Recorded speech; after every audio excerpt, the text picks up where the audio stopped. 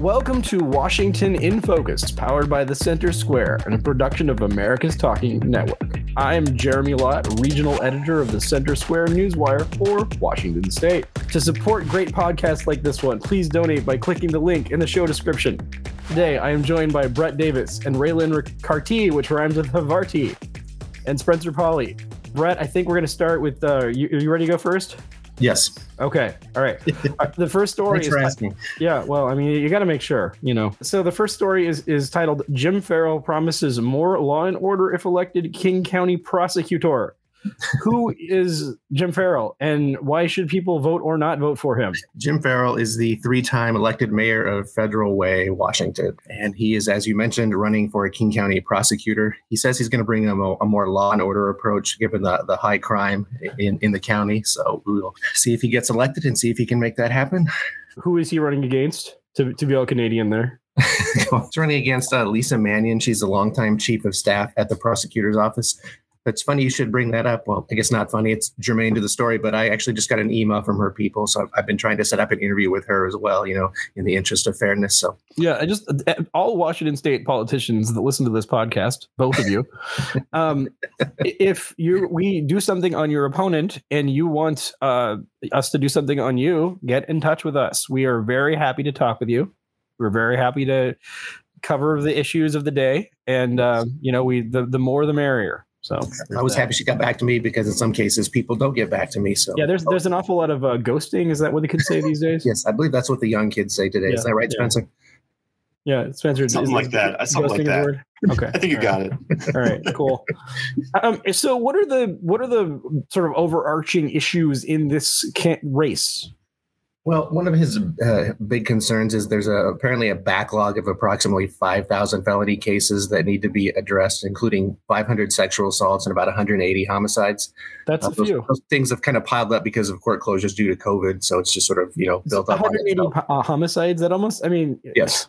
There was a joke, and unfortunately, this is actually based on something true, which was that in the garbage strike or not just garbage strike, a general strike of 1979 in Britain, there were actually in some cases bodies piling up on the street, and this is actually parodied in a Monty Python movie. This is true, right? You are a wellspring of gross knowledge, Jeremy. I know, and I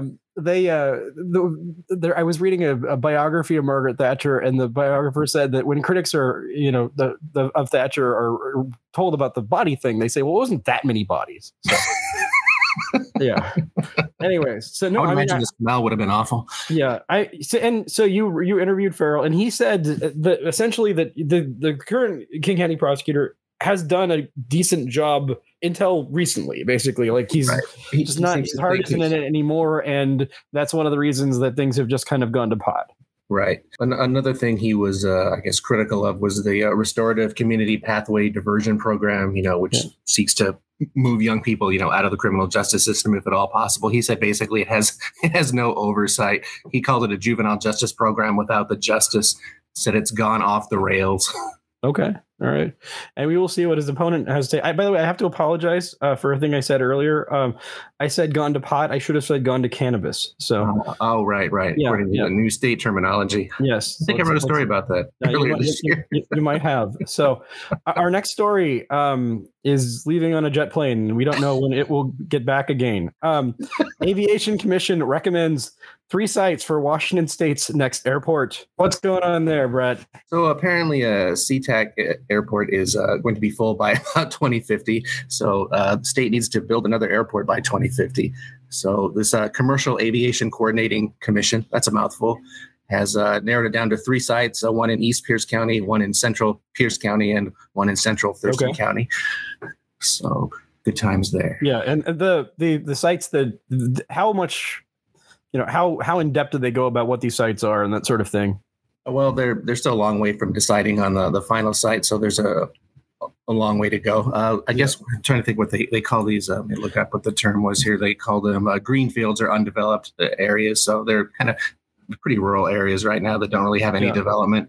And they're looking at about, according to the report, about 3,100 acres. They want to build an airport that has 2 runways. The primary one would be about 11,000 feet long. It'd be capable of handling commercial, passengers and cargo aircraft. So 11,000 feet. It'd be a pretty big airport when they get to it. 11,000 feet. Is that approximately 2 miles? Would that be right? Because a mile is 5,280 feet. Right. That's about right. Yeah. Okay. So good to know. It takes a lot of room to take off and land those big suckers. That's right. I mean, you don't want to over or undershoot those runway sizes. So So apparently SeaTac, well, maybe overshoot. Yeah. SeaTac right now handles about 50 million passengers a year. And the Puget Sound Regional Council, they put out a study that says by 2050, the number of takeoffs and landings is going to double from 400,000 to 800,000. How do they know that? You see a certain trend and it's going in a certain direction, but then things happen like, I don't know, COVID. That's true. I'm really curious as to how they, with precision, can say, oh yeah, by 2050 it will double. I don't know. I think this gets at this idea that there's a oft quipped thing that statistics are lies. All statistics are lies, but they're lies that contain truth. So the key is to get at the truth in the lies. Maybe a little cynical, but probably accurate. Yeah. So I got another story for you. Yeah, it's Seattle ranked sixth best city in the nation for vegans and vegetarians. That's right. How do you figure? So the personal finance website Wallet Hub, they ranked 100 cities in terms of those that were the best for vegans and vegetarians. And Seattle came in, pretty high, did well, number 6. Okay. They were just ahead of San Francisco, if you can believe that. Yeah. Well, what about the cost of meals and taxes? How do we rank there?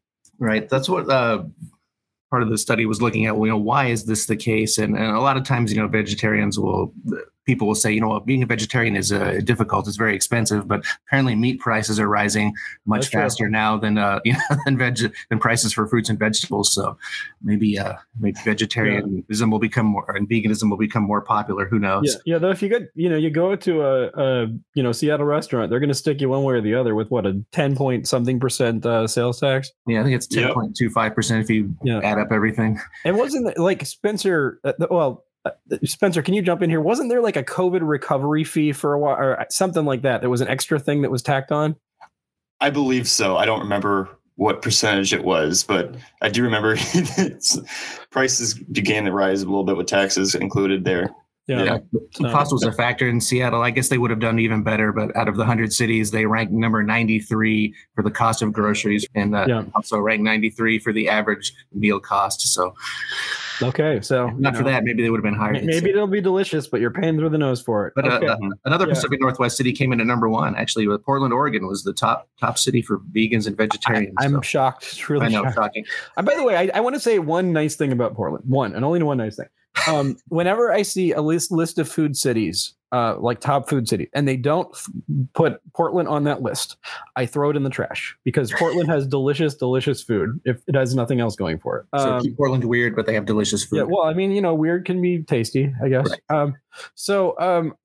I really like vegan food. I think it's a good start, but you just need to add some meat and cheese. So I would agree with you there, Jeremy. Yeah. Well, that costs extra though. Bugs are getting to be the new thing. Bugs, yeah. Quickety crickets. Little crunchy crickets on your. There was one in my margarita the other day. You had a cricket margarita? Wow. Yeah, they just put it in there. I didn't know. So it wasn't this. You ordered a margarita. The place put the cricket in there. I think if I looked at the menu, maybe it said cricket in the list. Okay, I didn't look at first. Cricket jumped in your drink and died or something. Was it dead or alive?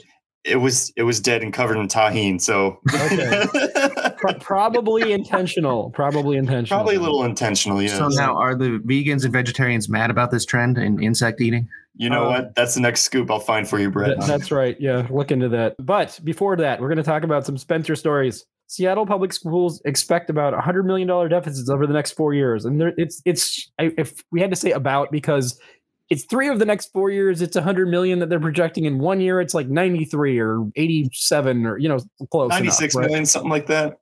Okay. Yeah. I mean, I even didn't want to put about in the headline because I'm like, you can round up, but it made sense. Easily you could, because I mean, what it is before the Seattle teacher strike and the contract was ratified, teachers are going to get a 7% raise next year, followed by 3%, 4%, what have you after following that. And that's only if we manage to tame inflation. Only if. Only if, right?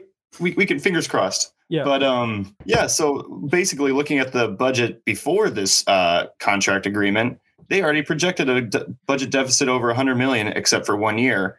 But the public schools basically said that this is going to tack on over 200 million over the next 4 years. So you can expect that outlier year to go over 100 million. Yeah. So you're looking at approximately 150 million a year then in projected deficits. Yes. Yep. Okay. All right. Well, be interesting to see what gets cut, eh? I think math is hard. And then in a budget, the superintendent wrote a letter to whoever's reading it, I guess, but saying that, we have significant work ahead. It's like, when are you going to start that? Yeah. So, the accountants have significant work ahead. Okay. So our next story is Dow Constantine wants $1.25 billion property tax levy for behavioral health. That sounds like a lot of money. What's that going to cost the average homeowner? About $121 if we all in King County agree to it and vote on it. Yeah. Basically, it's a bad time to be a property owner. We keep proposing more money to be tacked down for taxpayers. But what this will pay for? You're currently covering. There's like that. There's a parks tax that they want to double. There's I don't know. I'm sure there's a few others.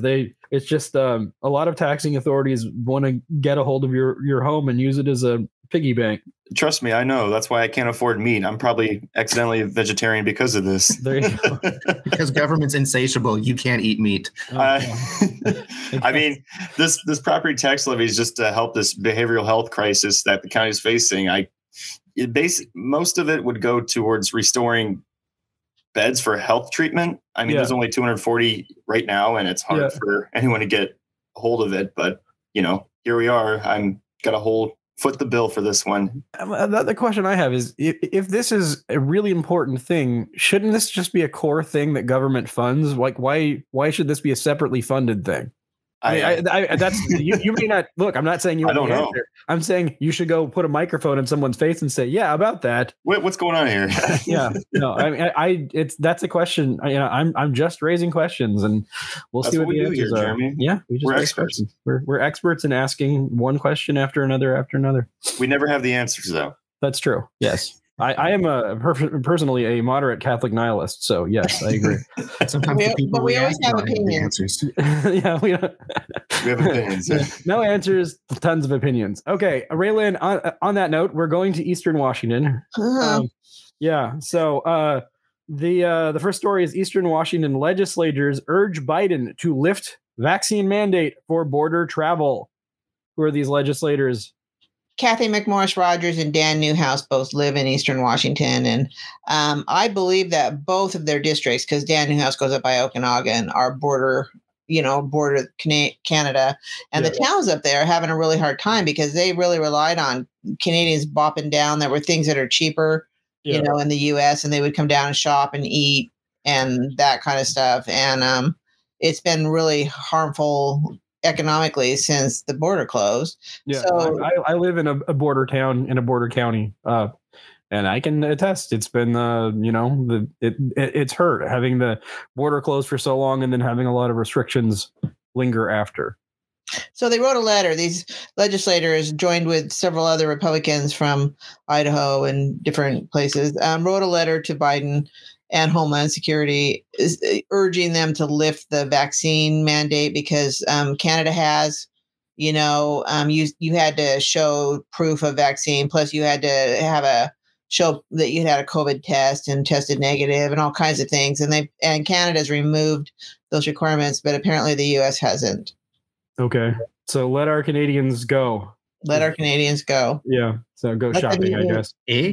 Let our Canadians go shopping. There's actually it was several it was people in. So this was signed by 2 legislators in this state in border counties, and there were also other border county people, legislators who had signed on to this letter saying, "Come on, man." Mm-hmm.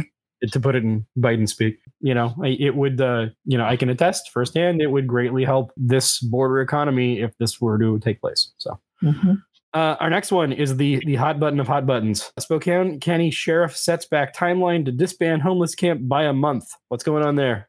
So the best line of the week was the sheriff saying, I always, we needed a new jail. I just didn't know it'd be called Camp Hope because they're putting a fence up around the camp, the homeless camp in Spokane, because he's planning to clear it out. Yeah. And the nonprofit that's helping, Jules Helping Hands and WSDOT is on their land. They're putting a fence up basically like in sort of defiance of him saying he's going to empty the camp out. But the sheriff, Ozzie Knezevich, is saying he has a constitutional authority and legal authority to do it. And he's planning on emptying the camp out. And he would be happy to buy these people bus tickets so they can go back to where they have a support system. Yeah. Anyway, so he's gotten south of Department of Commerce, WSDOT, and the Washington State Patrol because they are wanting them to pick up the taking care of the law enforcement issues in that camp, which is, the people who are taking care of the homeless say there's 650 people, but now the sheriff is saying that those numbers are being inflated and there's actually about 200. So I don't really know what the issue is there, but there's a lot of crime around this camp and the businesses are sick of it. The residents are sick of it. And the sheriff is like, we're going to shut it down. Okay. And I assume, but this could be a problem. I assume the reason they're putting a fence up around it is at least, on the face of it, because he said, look, this is, there's all kinds of property crime. There's, it's spiraling out of this camp. And they're saying, well, look, we're going to control one point of entry. And not let certain people in, and that should cut down on local crime. Is that close to accurate? Yeah, and not let them out either. I mean, they have a curfew, and you have to be in the camp by 8:00 and staying in there all night because they've had a lot of vandalism and those kind of crimes. And so they're basically saying that they're going to monitor it better. They're going to regulate people going in and out better. How would they enforce a curfew? Lock the gate. And the sheriff is saying, you can't have one way in and one way out by the fire marshal. And so that's a whole nother point of contention. They're saying that if you don't come in by 8:00, you're going to be out for the night. So I assume they must be locking the gates. Huh, interesting. So, I mean, this is a crazy story. It's been fun. I don't know. Fun. I guess I'll just admit it. Fun to watch it develop. Just watching the political back and forth between various parties in Spokane and then the state government, and it just escalated. And now there's going to be a fence. So, I mean, the mayor's demanding $350,000 to cover the cost from the state to cover the cost of law enforcement and cleanup. And basically, she sent them a notice that they needed to vacate that camp. And there may be litigation too. I mean, this is that's what she's saying. If you don't do this, then prepare for possible litigation. So the sheriff just jumped into the middle of it, and he's like, "I'm sick of this. It stops today." Yeah, no, I thought Seattle's politics was nuts, but Spokane's politics is wild, man. Yeah, the idea of fencing off Hope is just funny. Yeah, I know it is, right? A new jail. I never thought it'd be called Camp Hope. Anyway, it's like Ozzie is a force to be reckoned with. Yeah. And stay tuned because one day I think he will run for a national political office. Yes, probably from Wyoming. So, okay. Well, that's been a lot of fun, but that's about all the time we have for this week on Washington in Focus. Thanks for hanging with me, Brett, Raylan, and Spencer. Make sure to subscribe to Washington in Focus wherever you get your podcasts. We will be back next week with more great podcasts.